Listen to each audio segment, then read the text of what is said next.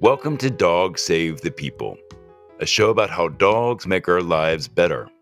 My name is John Bartlett, and I'm your host. Lynne Cox is an open water swimmer who had already swum the English Channel twice by the age of 17 and has since logged over 50,000 miles in the water. She set numerous records and has been inducted into the International Swimming Hall of Fame. And when she found out about the idea of water rescue dogs, she had to learn more. These specially trained dogs are able to save people in dangerous situations around sea, land, and air rescue. These dogs literally are acting like lifeguards, patrolling beaches along with their human guardians.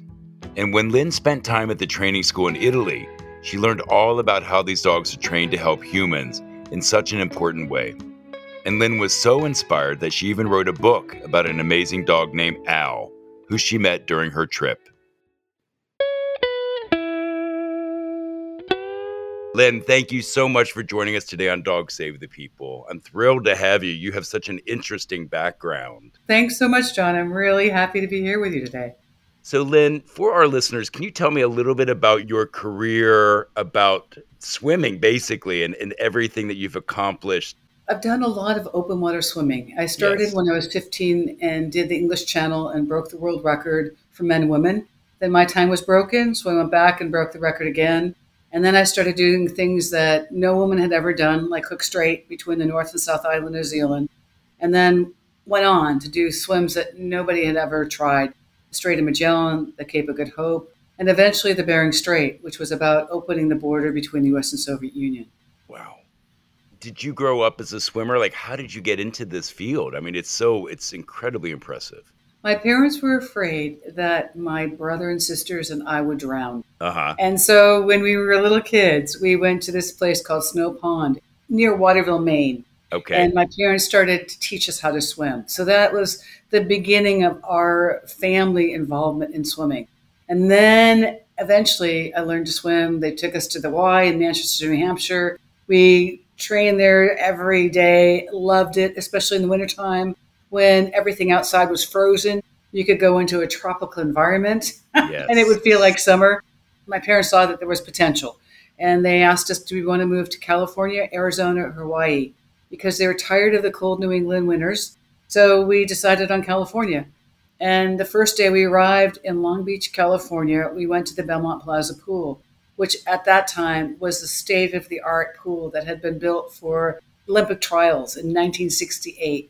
And so it was like coming to a field of dreams where you could just see this massive indoor pool with beautiful clear water.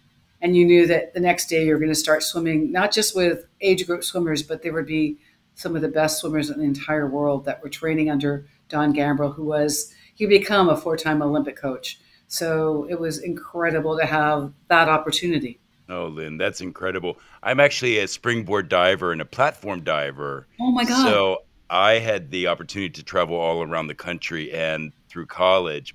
That's amazing. And yeah, I have so much admiration for you being a diver because that sport is so hard. I mean, you just watch the athletes, the divers, going off the board and doing a great flip and then trying to do something more difficult. And suddenly they splat in the water and you hear the thud across the pool and you just think, oh, that had to hurt.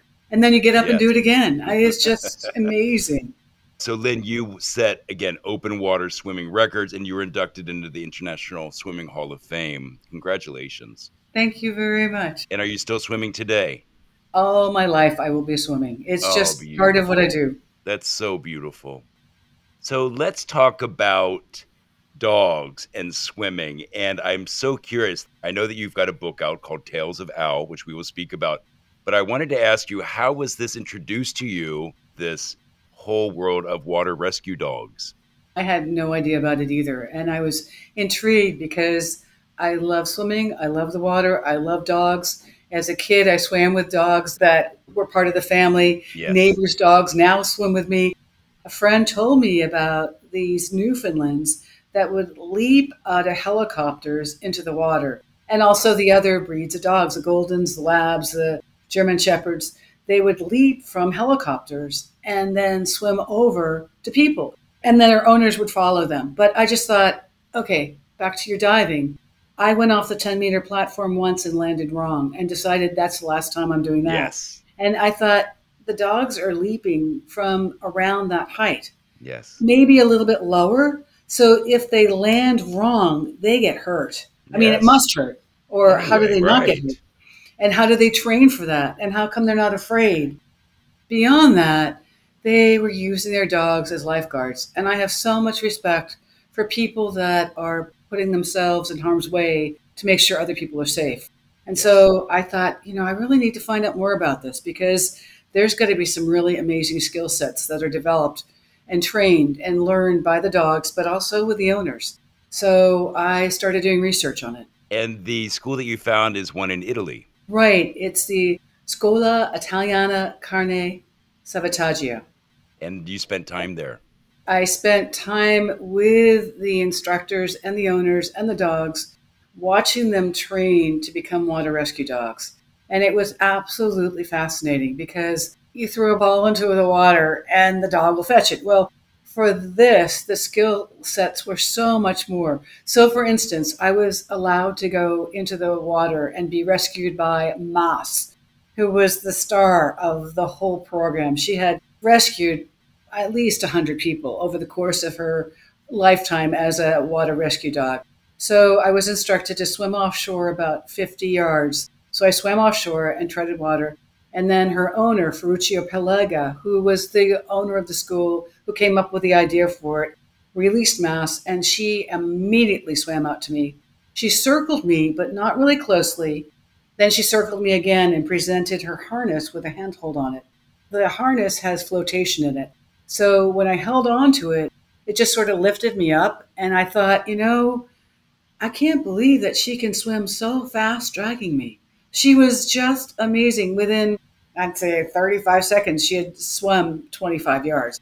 And so I found out afterwards the reason why the dog circled me first was because she thought that I might be afraid of her. There Yes. are people that are terrified of dogs. There are people that culturally are told not to get near dogs. Yes. So the dogs are taught to look at you, watch you, respond to you, and if you're not afraid, then to come in close and let you grab onto the handle. Oh boy. How do they train for something like this? They are training constantly for this.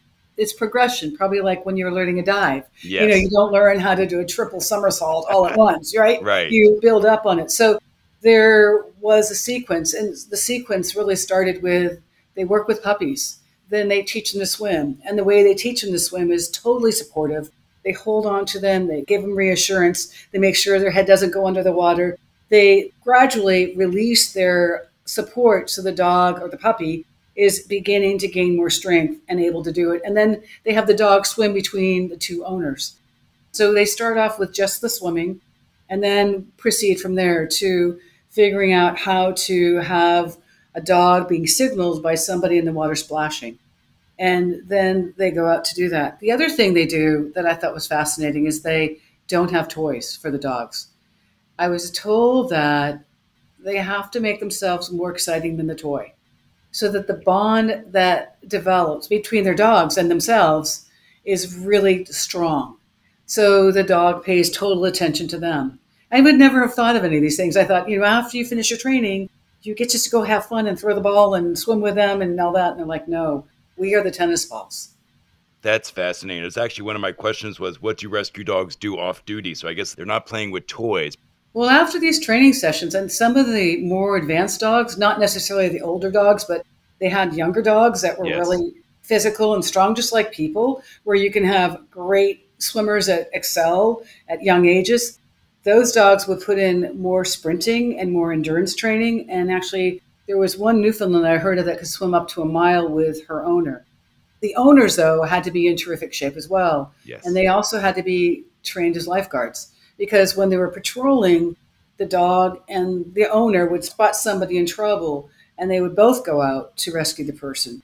And Right. so I really thought that they had figured out how to do this in a way that was extremely safe. And I think that was part of the school, but also they work in conjunction with the Italian Coast Guard, Costiera Guardia, and also with the Italian Air Force.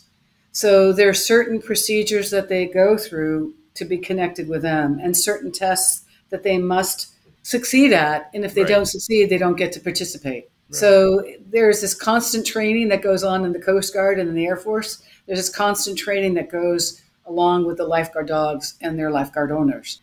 And what I really wanted to write about was this connection that develops, this huge commitment, but also that people do it voluntarily. They spend their time, their money, their energy working with their dogs, which is really great for the dog and for the human because there's this connection. But then they patrol the beaches together all over Italy and also go to Germany and Switzerland and make it safer. And I was asked a while ago, why do you need dogs on the beach? It makes no sense. You already have a professional lifeguard there. Right. Well, on really crowded beaches, how much can a lifeguard see? But also, when you have the two eyes of the dog and the two eyes of another human, they can catch stuff in advance. And actually, they're often involved in preventing a drowning or Exactly. preventing a bad experience for some swimmer. And if you're in Italy, people all over the country recognize the dogs. Also, all throughout Europe, they're known as water rescue dogs. But here in the United States, there are people that are training dogs to become water rescue dogs, and also in Canada. I never knew this before. And the way they're testing them is different. And what they have to do for their training is different than what I saw in Italy. But still, it's the same sense of if there's a problem, I want my dog to be able to go in and save someone. So, Lynn, the dogs that you experienced are Newfoundlands, German Shepherds, Golden Retrievers mostly, And Labradors, and Labradors. then Leonbergers. I'd never Okay. seen a Leonberger before. They were bred because there's a place in Germany called Leonberg, Yes. and they decided they needed a dog that looked like a lion to be their mascot. So they're as big as Newfoundlands, but a little bit more rangy and a little bit longer and a little bit longer legged. They're massive dogs. So I met them, and I also met Italian Spinoni. I love dogs. So it was a great experience to learn about new dogs and about the breeds and about their temperaments and to see how they all related to each other and worked together as a team. So the other part, though, is that a Newfoundland can pull up to 6 people at a time. And the Labradors that are training there, and the Golden Retrievers, and the German Shepherds, and the Leonbergers can pull in 2 to 3 people at a time. So it just increases. And actually, it makes a whole lot of sense. And sort of the whole thing was tested recently, last year, because there were 14 kids on rubber inflatable rafts that had been pulled offshore by a current.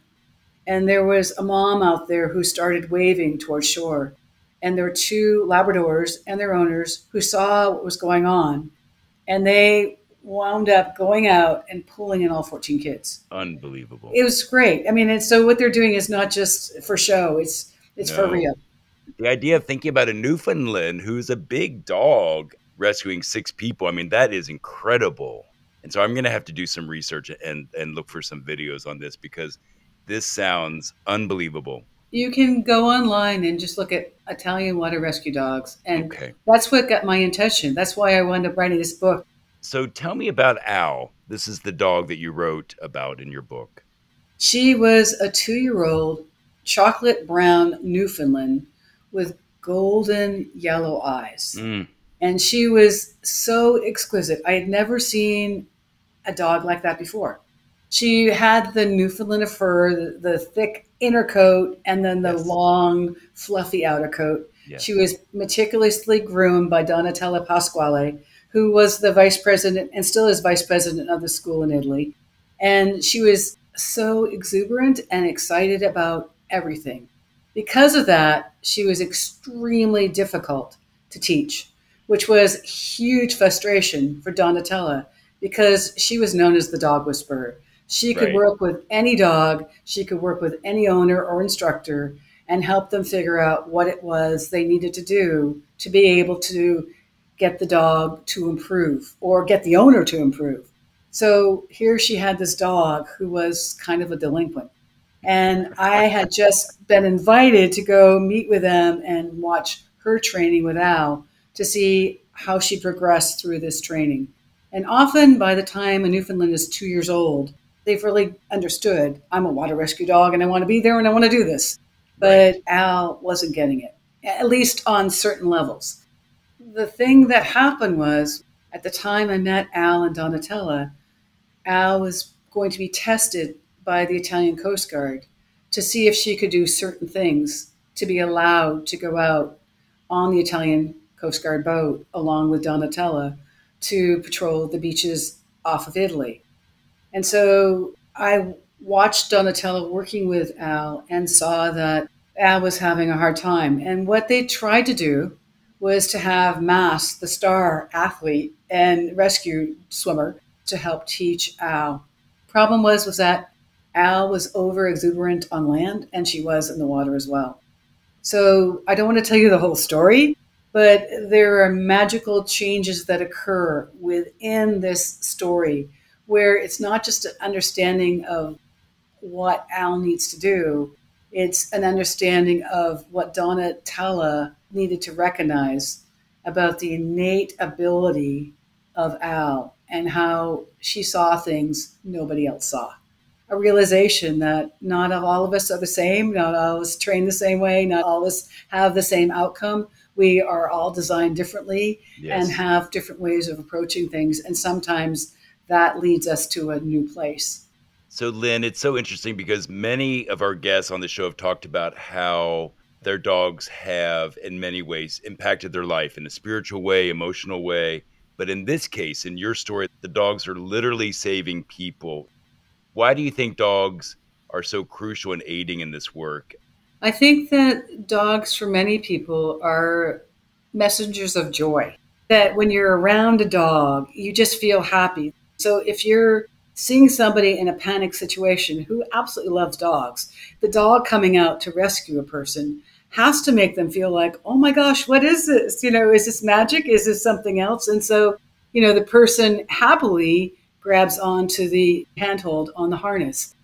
There's a poem by Mary Oliver that I added in the book about how the dog increases your joy. And that's exactly what happens.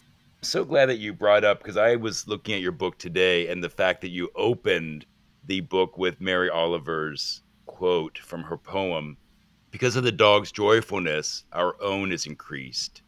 It is no small gift. And that is like the basis of think of so much of our relationships with dogs. And I'm so glad you put that in your book. That's a very powerful and beautiful quote. And I love her poems. I love her poems. She writes so much about dogs. She writes so much about nature. She's just such a beautiful poet. And I can't get enough of her. So when I came across that, I just thought, this is the essence of what the story is about, and our connection and love, affection for dogs, and theirs for us. I mean, there's never a better partnership other than the person you love in your life, but often the person you love in your life is your dog. Yes. Oh, gosh. Yeah. So, Lynne, where can we find your new book, Tales of Al? And where can we find you online or on social media? So you can go to www.lynne, Lynne, cox.com.